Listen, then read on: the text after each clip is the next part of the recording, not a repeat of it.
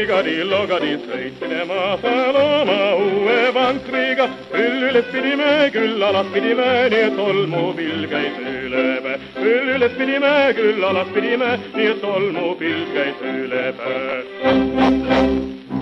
Tere kuulamast Vikerkaare podcasti, mina olen Aaro Velmet ja täna on mu vestluskaaslaseks Piret Karro, kelle 6-osaline mammutartikkel Eesti feminismi 150-aastasest ajaloost ilmus märtsikuises Vikerkaares. Palun kõigil lugeda. Piret, me oleme Vikerkaares pikki uurimusi avaldanud ka varem. See on muutunud selliseks märtsinumbri traditsiooniks nüüd mõne aastaga. Aga sellist artiklit, mis hõlmab 150 aastat Eesti ajaloost, me vist küll tõesti varem avaldanud ei ole. Kas sa selgitaksid, miks see teema naisliikumiste ajalugu Eestis oli vaja nii mastaapselt ette võtta, et hakata pihta rahvusliku ärkamise ajaga ja jõuda põhimõtteliselt tänapäeva välja? Tere kõigile. Üks suur põhjus selleks on see, et seda ei ole varem tehtud. Et Eesti naisliikumiste ajalugu on püütud selle terviklikkuses kirja panna 1936. aastal, 1952. aastal vist või millal see Helmi Mäelo Eesti naine läbi aegade ilmus.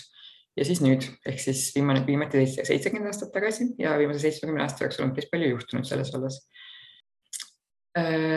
Oma esiemade ja oma juurte välja uurimine ja kirja panemine on selle artikli üks suur ajend olnud.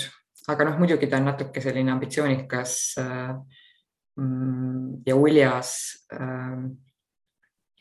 ma ei taha öelda, et liialdus, aga selline, mitte liialdus, sellepärast, et Lili Suuruk tõepoolest tegutses, eks ju. Ja temast on välja kasvanud väga palju asju, mis ma jõudsin kirja panna. Aga selline kontiinum või see oli nagu see ambitsioonikas osa sellest, et algaseks ju mingi asi toimus, et Kreenholmi streik toimus 1872 ja sellest ajast saadik meil on põhjust järjest vaadata, et mis erinevatel ajastutel siis tehti.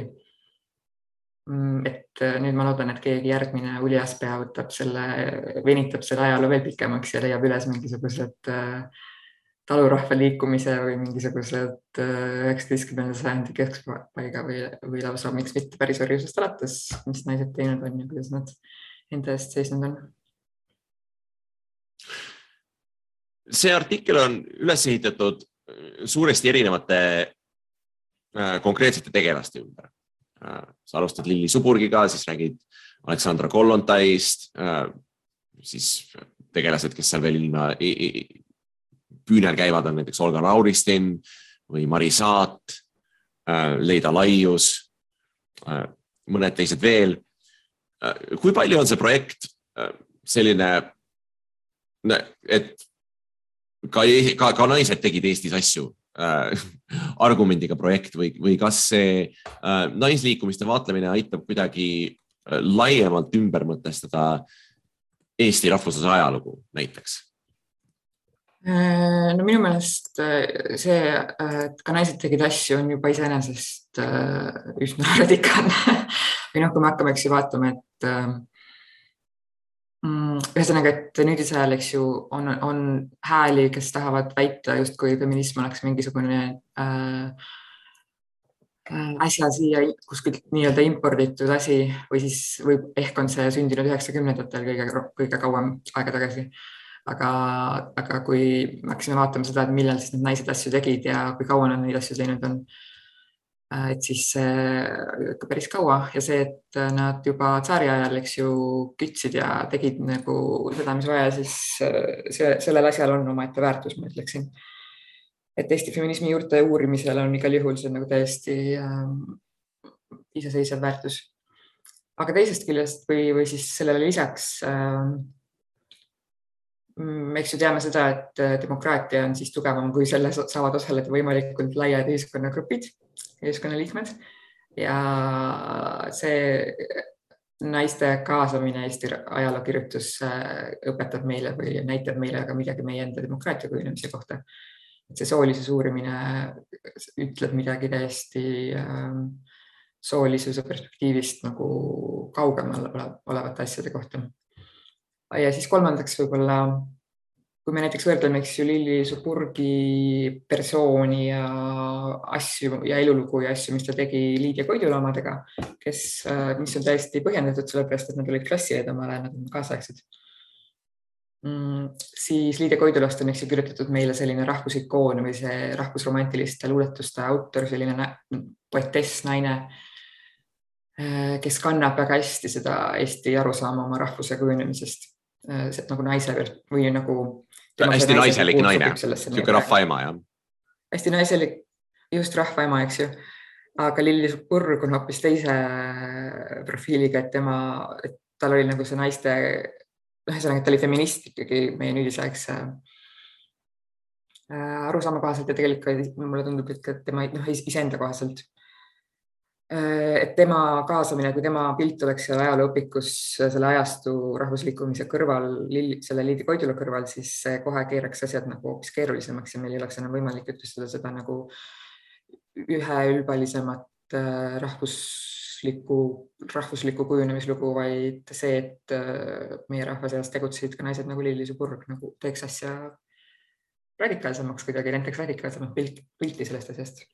Aga mis siis oli Lilli Suburgi juures nii radikaalne? Ta oli kooliõpetaja, nagu paljud rahvusliku ärkamise ajal tegutsenud intellektuaalid, ta asutas naistele suunatud ajakirja Linda, küll mitte iseenda nime all, asjaolude sunnil. Millised olid tema vaated või mis tegi temast feministi? No näiteks see Linda, tema asutatud esimene kultuuriajakiri naistele, selle eestsõnas sõnakene suguõdedele, mille ma nimetasin Eesti esimeseks feministlikuks manifestiks, väljendab ta neid feministlikke vaateid ja kutsub naisi kaasa tegutsema vaimses ja kultuurielus ja ka meeste kõrval oma häält kuuldavale tooma ja ütleb, et me küll laseme naistel kõik need põllutööd ära teha, aga ei tunnusta nende võrdväärsust meestega vaimsel väljal. Ja tema igal juhul tunnustab ja kutsub naisi saatma talle kaastöid ja kaaskirju ja kutsub naisi ahju tagant välja tulema. Et selline manifest või selline aade, mis tal on üdini feministlik. Ja ma ikkagi, ühesõnaga, et ma ei arvan, et see, et ta asutas selle tütarlastele mõeldud kooli, kus küll õpe käis saksa keeles esialgu, aga tema jaoks oli oluline see, et sinna tuleksid just Eesti peredest pärit tüdrukud õppima ja ta õpetas neid eesti keeles mõnel juhul. Ja selline nagu feministliku ajakirja asutamine, et need ikkagi olid, need asjad tegid temast feministi, et ei saa teda kuidagi, ja siis teiseks see, et ta oli naine ja pidi küll Hugo Treffneri allkirja kasutama selleks, et ta lõpuks sinna asutada saaks, sellepärast, et need riigiisad ei lubanud või mingi tsaari ajalehtede komisjon ei lubanud tal naise nime all ühtegi lehte asutada. Et juba sellised tõrke ees olid, et selliseid asju ikkagi tegi, see nagu näitab juba seda, et ta oli omas ajas teerajaja. No ka asetame ta natukene oma enda ajastu konteksti, eks ju, sinna 19. sajandi lõppu, kus feminism oli ikkagi üle Euroopa tuntud liikumine ja kuidas paistab Lilli Suburg näiteks Suurbritannia sufražettide või töölisfeministide kõrval, et mulle tundub, et ta paistab võib-olla ikkagi natukene softikas, et selline üleskutse kultuurielus ja vaimses elus meestega võrdväärne olla ei ole päris see sama, mis kas või Emmeline Pankhursti aktivism Suurbritannias, kus ikkagi naised läksid vangi ja pidasid näljastreike ja väga mitte mingite abstraktsete või selliste vaimse võrdsuse nimel, vaid konkreetsete poliitiliste nõudmistega valimisõiguse nimel. Eks see, et nii Pankhurstil kui näiteks Kollontail, kui näiteks selle Soome naisliikuja Alexander von Klippenbergil oli taga ikkagi naisliikumine või nad olid siis liikumise algatajad või selle juurte juures. et Suburg pidi üsna üksinda esialgu tegutsema ja alles tema järel, temast nagu järgmised põlvkonnad said kuidagi selle liikumise käima lükata, sest et neid oli juba rohkem. Aga võib-olla selle Suburgi juures siis siiski tuleb, ma praegu mõtlen, et tuleb ette see rahvuslik tasand või dimensioon, et keegi nendest sufražettidest Inglismaal või mujal ei pidanud tegelema sellega, et tema rahvus ei eksisteeri veel või ta peab nagu selle pinnalt inimesi üles kutsuma, sest et teine asi on see, et miks ju Suburgi et 10 aastat enne seda, kui Suburg asutas oma tütarlaste kooli, asutas 10 enne seda oma linda, toimus Kreenholmi streik 1872 ja siis juba need tekstiilitööstuses töötavad naised tulid tänavatel ja olid valmis vangi minema selleks, et paremaid töötingimusi nõuda. Mis tegelikult tõstatab väga huvitava küsimuse, et kas 19. sajandi lõpu Eesti feminism oli tingimata seotud rahvusliku liikumisega või seisis ta iseseisvalt või oli seotud ta rohkem töölisliikumisega või kuidas, milline täpselt see suhe rahvuslusega on sellel hetkel? No need mõlemad on eks ju nagu sellises tärkamisseisundis või tärkamise ajal. Et sellepärast ma valingi selleks Suburgi peatüki pealkirjaks feministlik ärkamise aeg, et ta oli kõvasti seotud sellega, et samal ajal toimus nagu suur selline emantsipeerumislaine rahvusluse või rahva identiteedi pinnalt ja Karl Robert Jakobson ju meie üks oluline rahvusliikuja oli see inimene, kes nagu julgustas Suburgi üldsegi naisküsimusest seisma või naisõiguslusest seisma.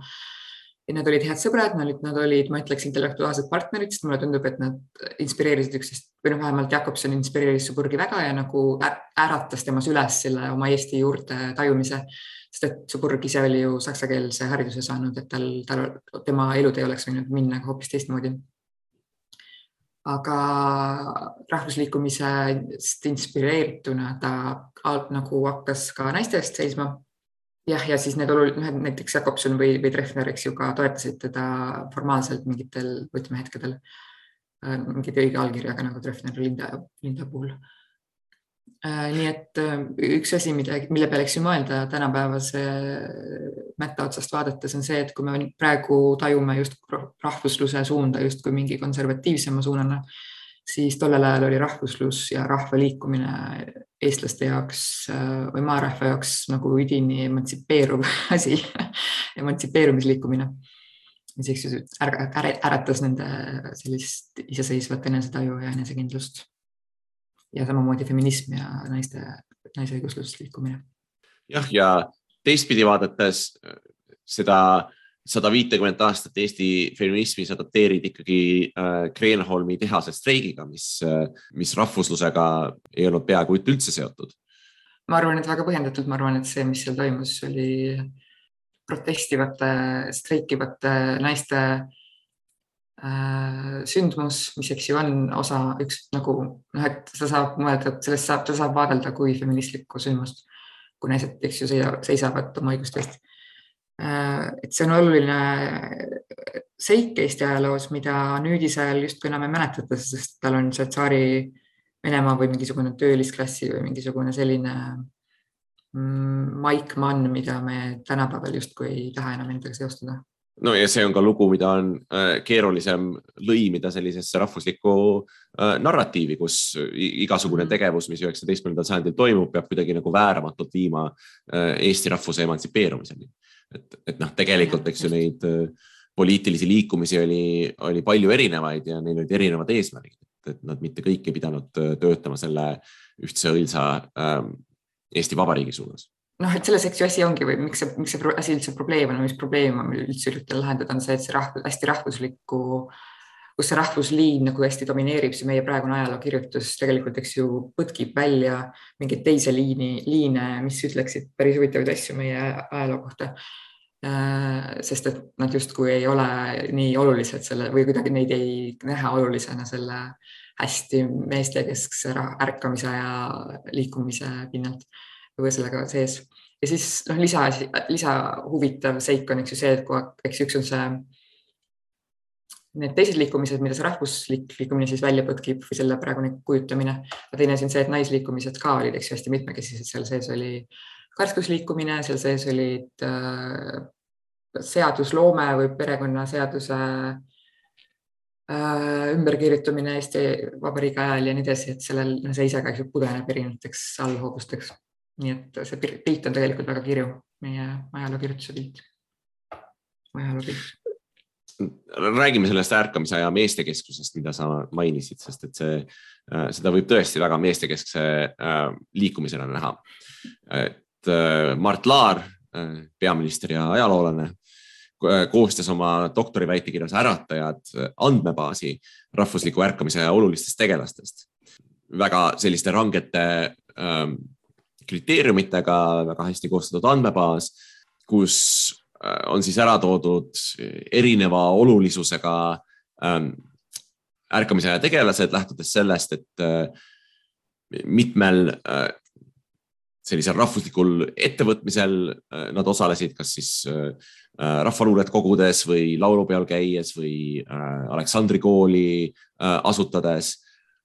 Ja seal on kokku 4040 nime. Kõik ilusasti ära lahterdatud päritolu, geograafilise asukoha, haridustaseme, erinevate demograafiliste kategooriate põhjal. Ja sellest 4040 inimesest naisi on 2,7%. Nii et siis natukene üle 100. Mõisaomanikke oli nende hulgas rohkem. Eestlasest mõisaomanikke, 3%. Ja siis 400 sellisest kõige olulisemast äratajast, mille Laar seal välja toob, on naisi vist 4 kokku. Mis me sellest järeldame? Kas toona naised lihtsalt ei aktiveerunud rahvuslikult, kas neil ei olnud selleks võimalusi või kas me peaksime seadma küsimuse alla Laari metodoloogia või mida me täpselt peale hakkame selle täiesti ebaproportsionaalselt väikse protsendi? Jah, päris naljakas, eks ju. Jah, ma ühesõnaga, et eks ju need inimesed, keda siis Laar kokku luges, olid põhiliselt ametnikud, kirikuõpetajad, koolmeistrid ja talunikud. Ja võib-olla tõesti nende hulgas tollel ajal ei olnud nii palju naisi, sest et nendele ametitele ei lastudki naisi nii väga tööle. Nagu Lilli Suburgiga, keda ei lastud oma nime alla ajalehti toimetada. Jah, just, täpselt. Aga jah, et ühesõnaga, et see Laari metodoloogia selles mõttes, et kuna ta need kriteeriumid eks endale seadis, et mille põhjal ta neid loeb. Ühesõnaga, tulidki sellised numbrid. Aga et kui juba sellised numbrid tulid ja kui sa juba vaatad, et oi, 2,7%, et ühiskonnas tervikuna on naisi natuke rohkem, siis võiks minu meelest küll natuke otsa vaatata oma metodoloogiale. Et kuhu need naised siis jäid. Näiteks, kui me just sinuga lugesime seda esimese laulupeo ajalugu, kus 1869. aastal oli Eestimaal kõige rohkem segakoore, ehk siis neid, kus laulavad mees- ja naishääled koos, aga laulupeole lasti ainult meeskoorid laulma esimesele laulupeole, mis on üks suur rahvuslik sündmus ajalooliselt. Sellepärast, et Papa Jansen, kes seal oli dirigent, ütles, et mis siis küll saab, kui üle Eestimaa tulevad kokku nii mehed kui naised ja saavad kas või 1 päevaks samas ruumis kokku, et oi, mis siis siis küll ei jää pahandus olemata. Ja mingid sellised seigad natuke valgustavad välja, et mis moel, miks neid naisi siis nendes aktiivsemates gruppides nii palju ei olnud, et nad lihtsalt põtkiti sealt välja umbes sama loogika alusel, et miks tal siis nii lühike seelik seljas on. Et meeste käitumist vastutusele võtmata vaadatakse, eemaldatakse naised justkui need süüalused. Et mingid sellised põhjused võivad olla selle taga, et miks naised ei olnud nii aktiivsed ja samal ajal loomulikult nad ei olnud ka eks ju avalikus sfääris nii aktiivsed, neil see ühiskond ei lasknud neid tegutseda kirikuõpetajana. Et need ametid, mida Laar ärkamise ajal oluliseks pidas, nendest ju tollel ajal põtkitigi naised välja. Feministlikust vaatepunktist, eks ju, on siin see privaatse ja avaliku sfääri ja produktiivse ja reproduktiivse töö kriitika. Et võib-olla tõesti mehed olid siis nendel kõrgetel ametikohtadel, kus nad paistavad silma kui väga aktiivsed rahvusliikumise algatajad, aga samal ajal siis nad läksid koju ja keegi tegi neile suppi ja keegi friikis nende kuu ära. Ja ühesõnaga, et naised olid, eks ju, tegutsesid siis tagades ja aitasid kogu sellel süsteemil nähtamatu tööga püsti püsida, et praegu on, eks ju, tegid seda reproduktiivset tööd. Teoorias me võime palju lugeda seda. Just nad tegid seda reproduktiivset tööd, mis selle nagu masinavärk ikkagi käimas hoiab, ühiskonna jooksus hoiab ja aitab, laseb tegelikult nendel meestel teha seda avalikku tööd, mida nad teevad. Sest see tähtamatu kodune töö on selle eelduseks. Et tõenäoliselt siis ülejäänud 49% naisi jäidki selle tõttu nähtamatuks rahvuslikus liikumises. Jah, see on hea näide minu meelest see Laari äratajate andmebaas sellest, kuidas sooringud aitavad meil mingisuguseid selliseid pealtnäha iseenesest mõistetavaid antusi natukene kriitilisemalt uurida, et nagu sellest sinu vastusest näha, siis tegelikult see, kui me vaatame sellele Laari andmebaasile otsa, siis see peaks panema meil terve hulga kellasid peas põlema ja tekitama terve hulga küsimusi, mida võiks siis edasi uurida. Täpselt need samad küsimused, mida sa siin esitasid, et kes siis triikisid neid kuubesid või miks ei jõudnud segakoorid esimesele laulupeole ja selle asemel, kui meil seda soolist perspektiivi ei ole, siis me lihtsalt saamegi jätta selle andmebaasi sinna paika ja nentida, et ahah, et need olid need 4040 tähtsamat inimest ja paraku seal naisi ei olnud ja liigume edasi. Mulle tundub küll, et need küsimused, mida sa esitasid, on palju huvitavamad või väärivad kaalumist. Aga räägiks natukene siis sellest teisest olulisest 19. sajandi feministist, kes Eesti territooriumil tegutses, keda rahvusliku liikumisega nii hästi seostada ei saa. Ja kelleks oli Aleksandra Kollontai, kes on paremini tuntud kui üks olulisemaid kommunistlikke feministe ja seda nii teoreetilises plaanis kui ka praktilises plaanis selles mõttes, et ta oli üks varase Nõukogude Liidu ehitajatest, muuhulgas ka hoolekande rahvakomissar ja selles mõttes täiesti nagu võimukandja. Et kas me siis võiksime öelda, et marksistlik feminism sai või isegi bolševistlik feminism sai alguse Eestist? Jah, võiks küll. No kui väga tahta, siis võiks küll. Ühesõnaga, et marksistlikku feministe, kes seda liikumist kujundasid, oli tegelikult veel ja nad olid ka väga olulised. Aga see näli või see viide, mis sa praegu tegid, oli sellele, et Aleksandra Kollontai külastas noore abielu naisena Kreenholmi tehast 1896. aastal ja nägi täiesti tema jaoks kohutavaid töötingimusi sellest suurest tsaari Venemaa Pärlis tekstiilitehases. Ja see oli tema jaoks nii šokeeriv ja pöördeline kogemus, et ta seal samas tollel õhtul vandus truudust marksismile ja töölisklassi inimeste eest seismisele ja sellele, et ei saa nii olla, et ühed pursuid lähevad Straussi kuulama ja teised peavad 16-tunniseid vahetusi tegema tolmu täis lärmakas ketramis vabrikus. Et asjaolu, et selle kogemuse osaliseks sai just Narvas, et me võiksime seda väga isiklikult võtta või kuidagi teadvustada endale, et me oleme ikkagi oluline, meie territooriumil on toimunud oluline sündmus globaalses nii feminismi ajaloos kui ka töölisklassi ajaloos. Jah, aga eks ju põhjus, miks seda nii väga enam ei läheta mäletada, kuigi nõukogude ajal oli see paljudel meeles ja seda rõhutati ka, on eks ju see, et nüüdisaegne ühiskond meil siin on üsna antikommunistlik ja selliseid ja Kollontai on siis selle poolest langenud ebasoosingusse ajalooliselt. Kas sa joonistaksid välja, et mille poolest siis tema nägemus ikkagi samal perioodil, samas kontekstis siin tsaari Venemaa sellises Balti perifeerias, mille poolest tema vaated erinesid siis näiteks Suburgi vaadetest, et kui sa haarad nad mõlemad selles artiklis sellise katustermini nagu feminism alla, siis samas ometigi ju nad päris sellised hingesugulased ju ei ole. Ja ei ole, absoluutselt.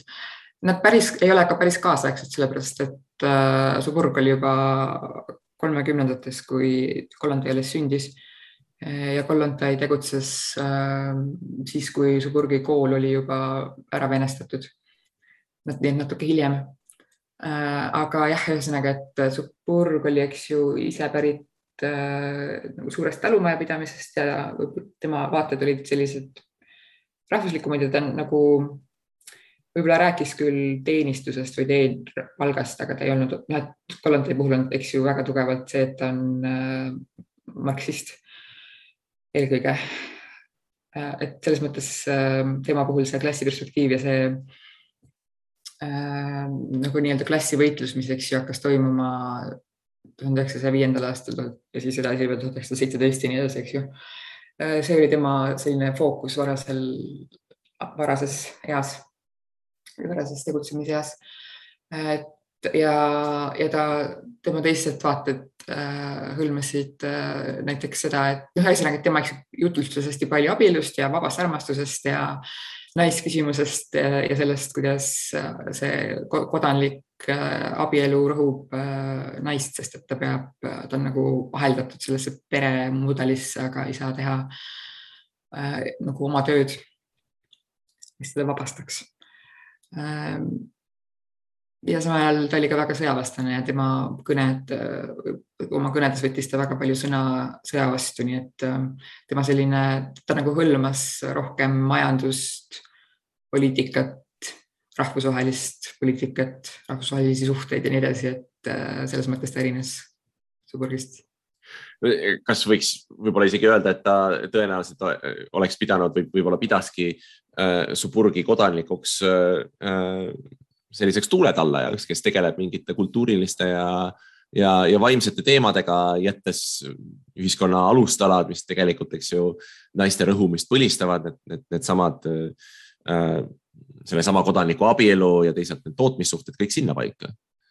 Et võib-olla Kollontai isegi ei oleks sinu liigitusega nõus, et võib-olla tema meelest Suburg üldse ei peaks feministide hulka kuuluma oma kodanike vaadetega. No võt, see oligi ju, eks ju, marksistlikud naisõiguslased ütlesid seda, et nemad ei ole feministid, sellepärast, et feministid on mingid pursuid ja mõtlevad ainult soolisele solidaarsusele või solidaarsusele soopinnalt, aga siis, kui nad oma need valimisõigused ja muud asjad kätte saavad, mida nad nagu oma soole nõuavad, jätavad nad töölisklassi naised selja taha ja nende nagu klassi solidaarsust ei eksisteeri. Et nad tegid sellise definitsiooni eristuse enda ja feministide vahel, mida me nüüd me oleme, eks ju, feminism nagu on enda alla neelanud, kui hõlmab endas ka seda klassiperspektiivi ja selleks on intersektsionaalne feminism, mis vaatab ka teisi vektoreid peale soo. Aga selles mõttes küll jah, et see marksistlikel naisõiguslastel selline piif oli nende kodanlastega. Aga ikkagi ma arvan, et see päris Suburgi ja Kollontai dialoogi asetamine tundub, ma ei ole kindel, kui see on viljakas kindlasti nagu võrdlusmoment, aga see ei ole võib-olla kõige ausam või selline õiglasem Suburgi suhtes, kes oli juba vana naine siis, kui see Kollontai hakkas diplomaadiks ja saadeti eksiili Nõukogude Liidus, sest et ta ei saanud bolševikega hästi läbi. Ja hakkas oma seda suuremat rahvusvahelist tööd tegema. No igatahes ma arvan, et võib öelda, et kui vaadata sealt 19. sajandi lõpu, 20. sajandi alguse perspektiivist, siis naisliikumine Eestis oli väga elav, et oli erinevaid vaateid, erinevaid liikumisi ja võiks ju võib-olla arvata, et sellise viljaka pinnase pealt tuleks hästi viljakas 20. sajand. Kas iseseisev Eesti riik täitis neid ootusi? Kas siis, kui tsaaririigiga ühele poole sai, kas siis sai hakata kõiki neid nõudmisi ja lubadusi ka ellu viima mingisuguses konkreetses poliitilises, juriidilises vormis? Esimese Eesti Vabariigi naisõiguslased olid selles riigis väga pettunud, sellepärast, et nad tundsid, et see 1917. aasta revolutsioon, mis tõi naistele valimisõiguse ja väga palju uusi õiguseid poliitilises mõttes justkui paiskaseks õhku nii palju lubadusi, mida tegelikult see Eesti Vabariik täitma ei hakanud. Sellepärast, et naisi ei tahetud nii väga kaasata erakondade töösse, valitsuse töösse, valitsuses ei olnud ühtegi naist. Parlamendis neid paar tükki oli, aga mitte väga palju, et nad tundsid, et nüüd, kus meil see oma riik käes on, miks me ometi siis, miks te ikkagi meid veel välja puksite, et miks ikkagi kõlab koosolekusaalis see küsimus, et mis need naised siin teevad. Aga samal ajal see ei takistanud naistel ise organiseerumast ja meeletult palju ja kiiresti hakati asutama naisseltse igas erinevas väikses alevikus ja linnakeses ja Tallinnas, Tartus, suuremates linnades oli lausa mitu naisseltsi. Et naised ikkagi siis ei visanud, ei lasknud käsi rüppe ja hakkasid ise tegutsema. Et üks kõige suuremaid väljakutseid, mis osutus siis olema naisseltsidel ja naistel esimeses Eesti Vabariigis oli see, et kehtiv, et Balti erakorrast pärit perekonnaseadus ei lubanud neil omada vara enda nimel, et kui nad abiellusid, siis nad pidid kogu oma vara kirjutama oma mehe nimele. Ja see oli kohutavalt alandav, sellepärast, et tegelikult de facto olid naised juba paljud naised olid juba majanduslikult iseseisvad, sellepärast, et nad teenisid isiklikku raha kuskilt mingi tööga, tihtipeale näiteks õpetaja tööga. Nad tundsid, et nad on nagu poliitilised subjektid, kes peaksid olema ka seaduse silmis meestega võrdsel alusel, aga põhiliselt meestest koosnev kohtuministeerium ja need teised valitsuse instantsid, kes oleksid pidanud siis selle seaduse vastu võtma, nemad seda mitte ei teinud. See jant kestis läbi esimese vabariigi, kui alguses ei olnudki seal ühtegi naissoost juristi, siis läksid paar naist Tartu Ülikooli juuret õppima, said kätte juristipaberid, hakkasid neid eelnõusid kirjutama, pani need kirja, käisid mitu korda ust kraapimas, aga ikkagi vastu ei võetud ja siis tuli juba Nõukogude okupatsioon, mis saatis naiseliidu laiali. Et ühesõnaga see Eesti Vabariik oli küllaltki frustreeriv. Nende naiste just ja täpselt isegi enne Pätsu aega, et kui seda vaadata naisseltside perspektiivist, siis kuldne rahva oma iseolemise ajastu paistab hoopis keerulisem. Jah, aga siis vaikiva ajast on samamoodi päris keeruline minu meelest, sest et ühelt poolt Pätsu režiim ikkagi toetas väga paljude naisseltside tegevust, aga samas see vorm, mida see tegevus võttis, oli selline radikaalselt konservatiivne või kuidas sina seda perioodi hindaksid? Ma ütleks täpselt vastupidi, et Pätsu tegevus toetas radikaalselt konservatiivset tegevust naiste puhul, aga see, mis vormi need seltsid võtsid oma tegevuses, oli ikkagi toetas naiste tegelikku elu ja tööd. Sellepärast, et eks ju Pätsu ajal siis algatati see kodukaunistamisliikumine, et teeme fassaadid korda ja näitame, et me oleme õige rahvas, kes elab ilusates mäedes, ja siis asutati ka kodumajanduskoda, mis oleks pidanud siis seda asja läbi viima. Seda kodu kaunistamiskampaaniat. aga kodumajanduskoda, et sinna said tööle naised, kellel oli juba tegelikult pikk kogemus seltsiliikumisest ja nad hakkasid siis nende riiklikult koondatud rahade toel läbi viima neid asju, selliseid nagu ühesõnaga ehitati maju, korrastati maju, tehti kööke korda, anti naistele uusi tööriistu, mis tegid nende igapäevase töö just nagu selle koduperenaise töö kõvasti lihtsamaks, kergemaks, kiiremaks, efektiivsemaks. Nii et kui varem oli kuidagi juhtumisi investeeritud pigem nendesse tööriistadesse, mida kasutasid mehed ja naised pidi ikkagi mingisuguste eelajalooliste tööriistadega hakkama saama, mis tegi nende töö väga raskeks, siis nüüd said ühesõnaga nüüd riik andis raha naistele, kellel oli see kogemus, et kuidas aidata naistel päriselt elu lihtsamaks teha. Ja riik ütles, et tehke siin kodud ilusaks, aga need kodumajanduskoja töötajad siis kasutasid seda saadud raha targasti ära ja aitasid hoopis kodusid kergemaks ja efektiivsemaks teha. Kodusid kui töökeskkondi naiste jaoks. Et ma ei ütle, et ma nüüd ei saa öelda seda, et see oli täielikult 100% nii ja tegelikult kogu see pätsuvärk oli naiste jaoks ilgelt hea, aga see asjaolu, et kodumajanduskoda kuidagi kvääris seda raha, mis nad said. Pätsult, et see muudab natuke taaskord natuke keerulisemaks meie aru saama oma ajaloost. Kuigi seda perekonnaseadust saad ikkagi saa.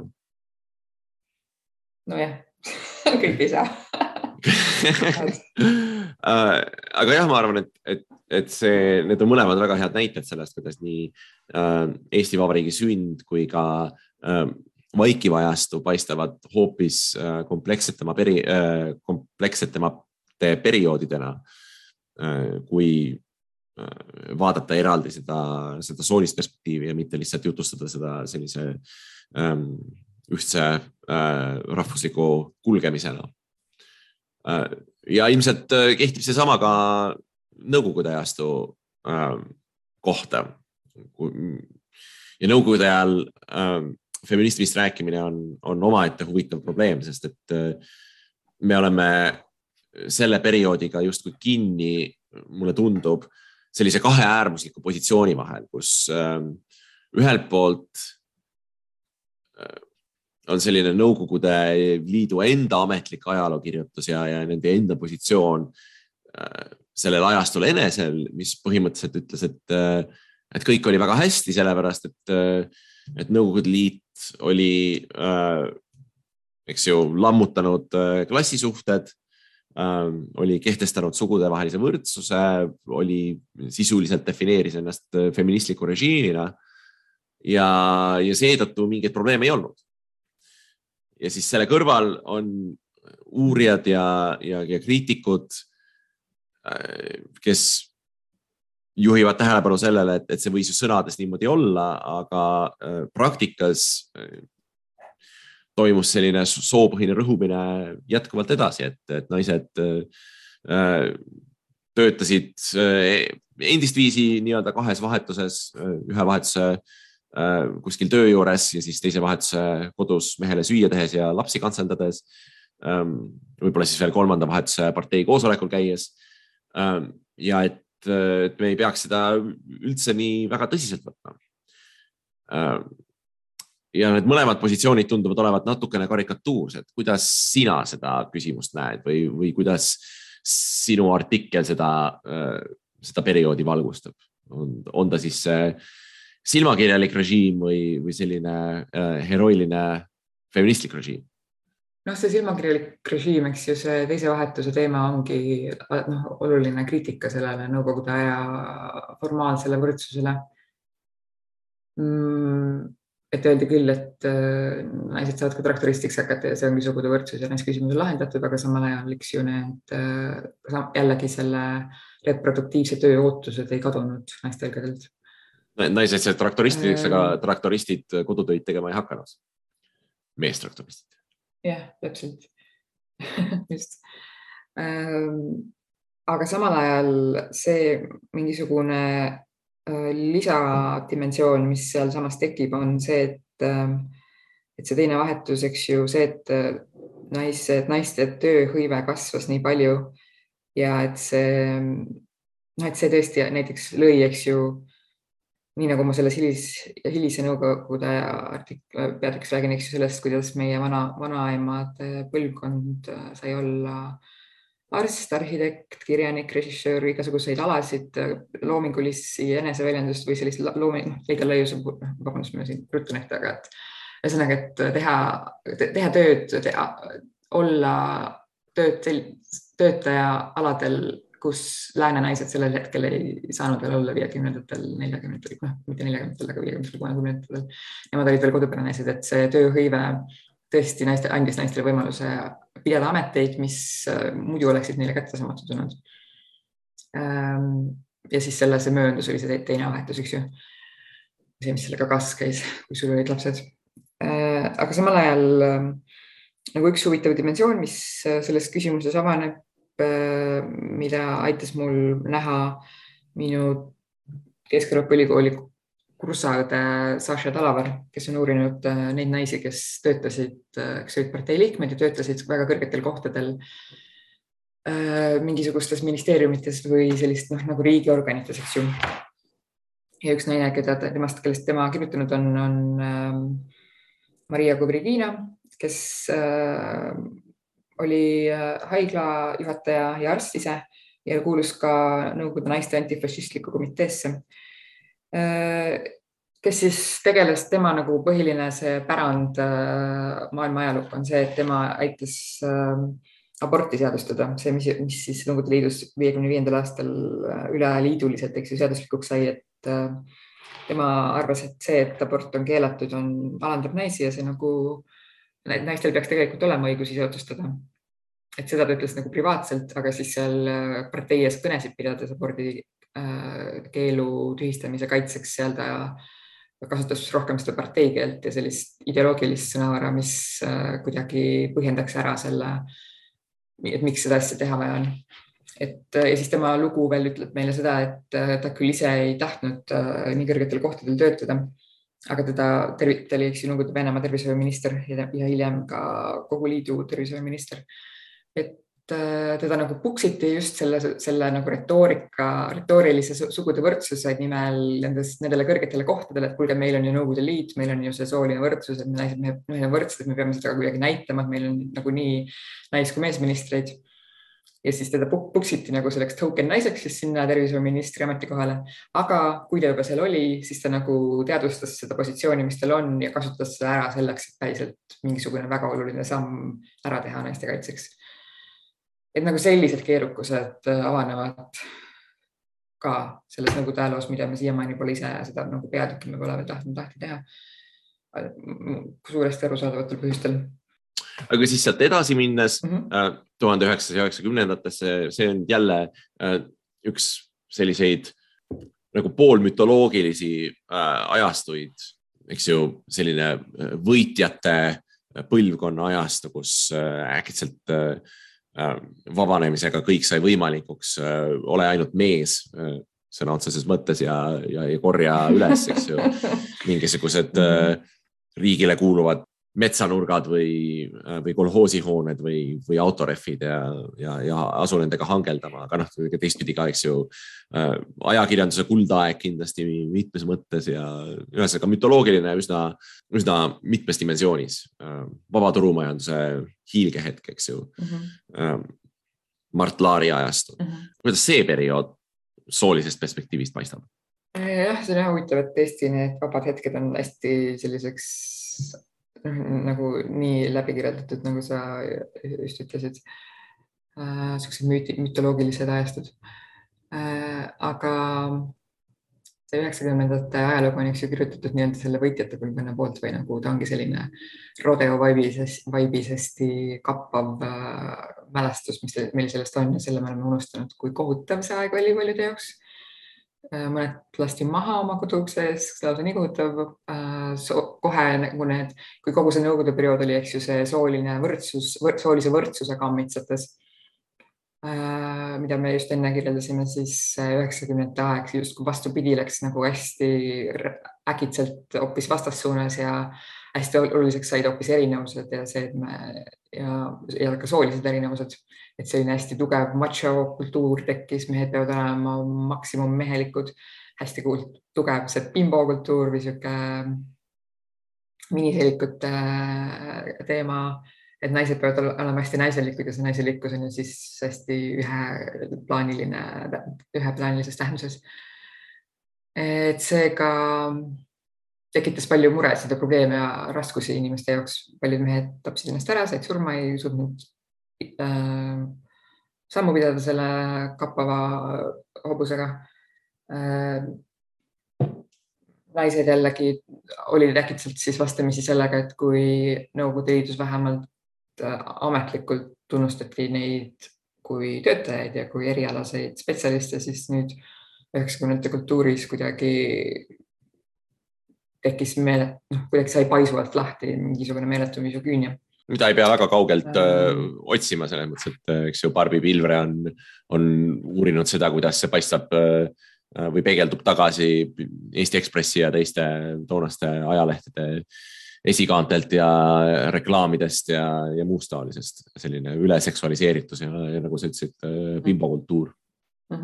Kusjuures mul on üks väike piif selle Ekspressiga, sest et mingil hetkel ma ei ole suutnud seda nagu enam leida veebist, aga mingil hetkel oli neil nüüdisajal just tänapäeval mingi 90-ndate kõige naljakamad lood, selline väike rubriik, kus siis üks kõige naljakam lugu 90-ndatest oli selline, kuidas mingi taksojuht meenutas, et kuidas tema autosse visati üleni täiesti alasti naine, mingid 2 sükest täielikku jõmmi viskasid. Ja siis ta ei osanud selle naisega midagi muud pelakata, kui lihtsalt viista haiglasse ja viskas talle mingisuguse eelmise kliendi maha unustatud joppe peale. Ja kui sa eks ju, et kui sa mõtled, et miks 2 jõmmi viskasid täiesti alasti naise, kes oli teadvusetu sellesse taksosse, et mis juhtus, siis sa eks ju tead, mis juhtus. Ja asjaolu, et esiteks siuke asi toimus 90-ndatel, ütleb meile midagi 90-ndate kohta ja teiseks see siit tänapäeval Ekspressis meenutati seda, kui väga lõbusat seika 90-ndatest ütleb meile midagi tänapäeva kohta ja võib öelda seda, et need erinevused ei ole mõnes mõttes nii suured. Võib-olla see kirjeldab seda keskkonda, millest siis oli vaja hakkama saada. Aga kui nüüd natuke sellistest teemadest ropsuga hoopis toredamate teemade juurde hüpata, siis oma peatükis 90-ndate kohta ma vaatan hoopis seda, et kes need olid, kes seda feminismi lippu ikkagi julgesid selles keskkonnas kõrgel hoida ja kes sellest rääkima hakkasid ja mis muud asjad toimusid 90-ndatel juba. Siis on see, et feminismist hakkasid rääkima kaasaegsed kunstnikud. Eesotsas Mare Tralla ja Reet Varblase ja Eha Komissarovi kureeritud näitus Est-Fem. Ja Mare Tralla on mulle rääkinud, kuidas nad ka selle näituse väliselt, Eesti esimene feministlik näitus 1995. aastal. Ja Mare Tralla on mulle rääkinud, kuidas nad ka selle näituse väliselt püüdsid rääkida feministlikel teemadel ja rääkida feminismist üldse. Ja Ekspress käestas ka seda. Ja teiseks siis 90. aastal juba asutati Eesti Lesbiliit selleks, et koondada lesbisid Eestis ja nende järel tulid ka Eesti Geiliit ja transinimeste selline ühendus. Nii et LGBT liikumine juba hakkas pihta juba enne Eesti iseseisvuse taastamist. Jah, see on huvitav paradoks, et ühelt poolt see kauboikapitalismi ajastu toob kaasa sellise nagu traditsiooniliste soorollide nagu tohutu tagasituleku ja teisalt see selline institutsionaalne anarhia või see, et äkitselt ühel hetkel kõik on nagu võimalik, millekski ei ole raha, aga põhimõtteliselt kõike saab teha.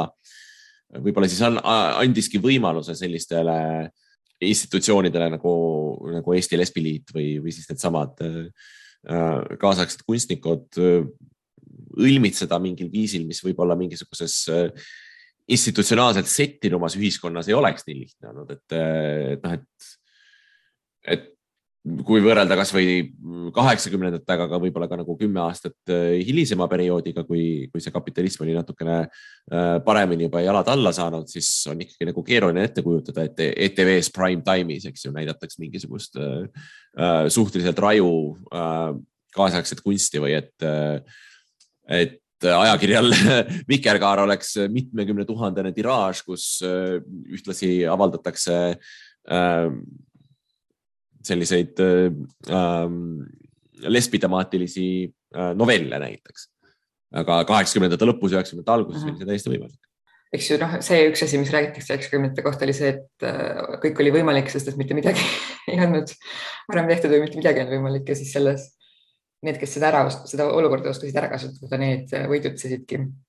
Võime lihtsalt olla õnnelikud, et olid inimesed nagu Lilian Kotter, kes asutas Lesbiliidu või Mare Tralla, kes kureeris Est-Femi ja aitas suuresti kaasa sellele feministlikule siia tulekule. Et need inimesed ka eksisteerisid ja need inimesed ka oskasid seda olukorda ära kasutada. Ja selles mõttes, et ega need asjad olid ikkagi ühendatud mingisuguse laiema vereringiga, et see institutsionaalselt settinud väljend mulle väga meeldib, et Eesti puhul seda tõesti võib öelda, et see nii ei olnud, aga samal ajal raha saadi ikkagi ka mingisugustelt Euroopa, hilisematel 90. Euroopa Liidu fondidelt või siis sellelt avatud ühiskonna fondilt, Sorosi fondilt just, jah. Ja Soroselt, eks ju, kes see oli mingisugune tsiviliseerime Ida-Euroopa raha, et seda siis kasutati selleks. Nii et ikkagi tõi Soros selle feminismi siia Eestisse, jah? Vat, seda ma arvasin. Kuule jah, tuleb, kõige vaata, mis välja tuleb. Ja mina olen ka Sorose agent ju, nii et ma ei saa siin midagi vastu öelda. Ja siis Mare Tralla sai inspiratsiooni Soome feministidelt. Et Soome tugi on Eestis läbivalt kõik need 150 aastat väga tähtis olnud, et jah, et nagu mingid vereringid ikkagi siis eksisteerisid ja päris nagu lambist asjad ei tekkinud, kuskilt said ikkagi inspiratsiooni. Jah, minu teada ka nii mõnigi nendest Vikerkaare LGBT teemalistest esseedest, mis 80. lõpus ilmusid, jõudsid just Soome kaudu siia. Jah, just see Max Randi see homoseksuaalsuse ajaloost. Just täpselt seda ma mõtlesin. Tõlge. Nii, aga meie vestluse alguses sa ütlesid, et sa mõtled sellest esseest kui sellisest esimesest sammust, et sinna oleks järgmisi uljaid uurijaid juurde vaja, et kui sa annaksid neile mõne näpunäite, et mis oleks see asi, millest jätkata, kui nüüd tahta mõnda nendest paljudest teemadest, mida sa oma essees katad, natukene süvitsi lahti muukida. Millest sina alustaksid? Enne kui ma seda ütlen, tahan ikkagi teha selle disclaimeri, et ma ikkagi ennast siin liiga tähtsasse positsiooni seada, et tegelikult ju varem on neid katseid tehtud ja seda kontiinumi kirjapaneku katseid on vähemalt neid tehtud, mis ma mainisin ja samal ajal erinevaid ajastuid, erinevaid fragmente ja erinevaid isikuid on ikkagi uurinud varasemad autorid ka. Et ma ise näiteks see, et Ariadne Lõnga on 20 aastat välja antud ja sealt ma sain ikkagi väga palju infot ja see on suur asi. Ja Katrin Kivimäe ja teised uurid on ka väga palju kirja pannud, et ma ikkagi olen mingis seltskonnas, mitte siin üksik üritaja. Nii et suur tänu neile. Aga kes siis tahaksid siin mingeid õhku visatud niidiotsi üles korjata ja hakata vaikselt ajama, siis võiksid minna Eesti kirjandusteoorilisesse arhiivi, kus on näiteks Lillisuu Purgi saksakeelsed käsikirjalised kootikirjas päevikud ja neid vaikselt tõlkima hakata. Neid on natuke ka tõlgitud, aga see töö pole lõpetatud. Et sealt oleks kindlasti palju huvitavaid asju välja. Siis tahaks teada tegelikult ikkagi seda, et mis siis selle Nõukogude Liidu alguse ajal juhtus, mis seal juhtus. 1940 naisliidud saadeti laiali, mõned naised surid, saadeti Siberisse. Aga üks asi, mida ma tunnen, et minu artikkel veel ei tee, on see tegeliku nagu väga sükse on paper trails nagu kontiinumi kirjapanemine. See oleks võib-olla mingisugune sugupuu joonistada või vaadata, et mis konkreetsetest naistest sai. Kui nüüd natukene tuima promo teha, siis ma loodan, et mõnda nendest niidiotsadest saab ka harutatud, kuna sa jätkad selle sama teemaga Vabamu ühe näituse raames, mis peaks siis valmis saama järgmisel aastal, kui ma ei eksi, on nii? loodame parimat ja et 8. märtsil 23 aastal saab selle näituse näitlikumit sellest avada ja seal see materjal kuidagi uuesti läbi mängida ja mingid fookused paika seada ja vaadata, et kui nüüd nagu see kronoloogiline ajatelg on visandatud, et mis siis edasi teha sellega. Miks mitte siis Laari 4000 nimeline andmebaas mingite uue metodoloogia või uute uurimisküsimustega taasluua ja vaadata, et kas sinna neid naisi juurde tekib või mitte. See on nali, ma võib-olla seda näituselu seda 4000 nimekirja panema, aga... Ei, see sai juba välja käidud. Ära loodagi. Nüüd sa oled selle õnga otsas. Okei. No tulge siis aasta pärast vabamusse vaatama, et mis 4000 nime ma olen suutnud kirja panna. Just. Mina tulen kindlasti. Loodetavasti saame siis ka juba uuesti rääkida nendel ja teistel teemadel. Igatahes aitäh vestlemast, Piret Karro. Kõik kuulajad jooksevad nüüd lähimasse R-kioski või rahvaraamatusse või mingisse taolisesse asutusse ja ostavad endale märtsikuu vikerkaare ja loevad põhjalikumalt, millised siis 150 aastat... Kusjuures? Nii? Kusjuures olen kuulnud, et paljudes kohtades, kus vikerkaar muidu on, seda numbrit ei ole, mis bussijaama R-kioskis või kuskil. Nii et ma loodan, et ta on välja müüdud, et asi on selles. Või ma loodan, et kui ei ole välja müüdud, et siis varsti tõesti leidub seda ikkagi ka lähimas poksiputkas.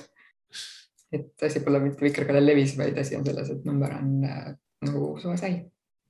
Või siis selles, et keegi kohalik šovinist käib ja paneb neid tuuri, sest et ta ei taha, et sellised asjad massidesse jõuaksid. Et on põhjust kiiresti rutata poodi, sest et võib-olla varsti enam ei saa. Aga aitäh veel kord ja järgmine kuu juba uued teemad. Aitäh kuulamast ja järgmise korrani! Siis ligari-logari sõitsin ma nii edasi kurva meelega. Küll üles pidime, küll alas pidime, kuid enam mina neiukest suudlemaile. Küll üles pidime, küll alas pidime, kuid enam mina neiukest suudlemaile.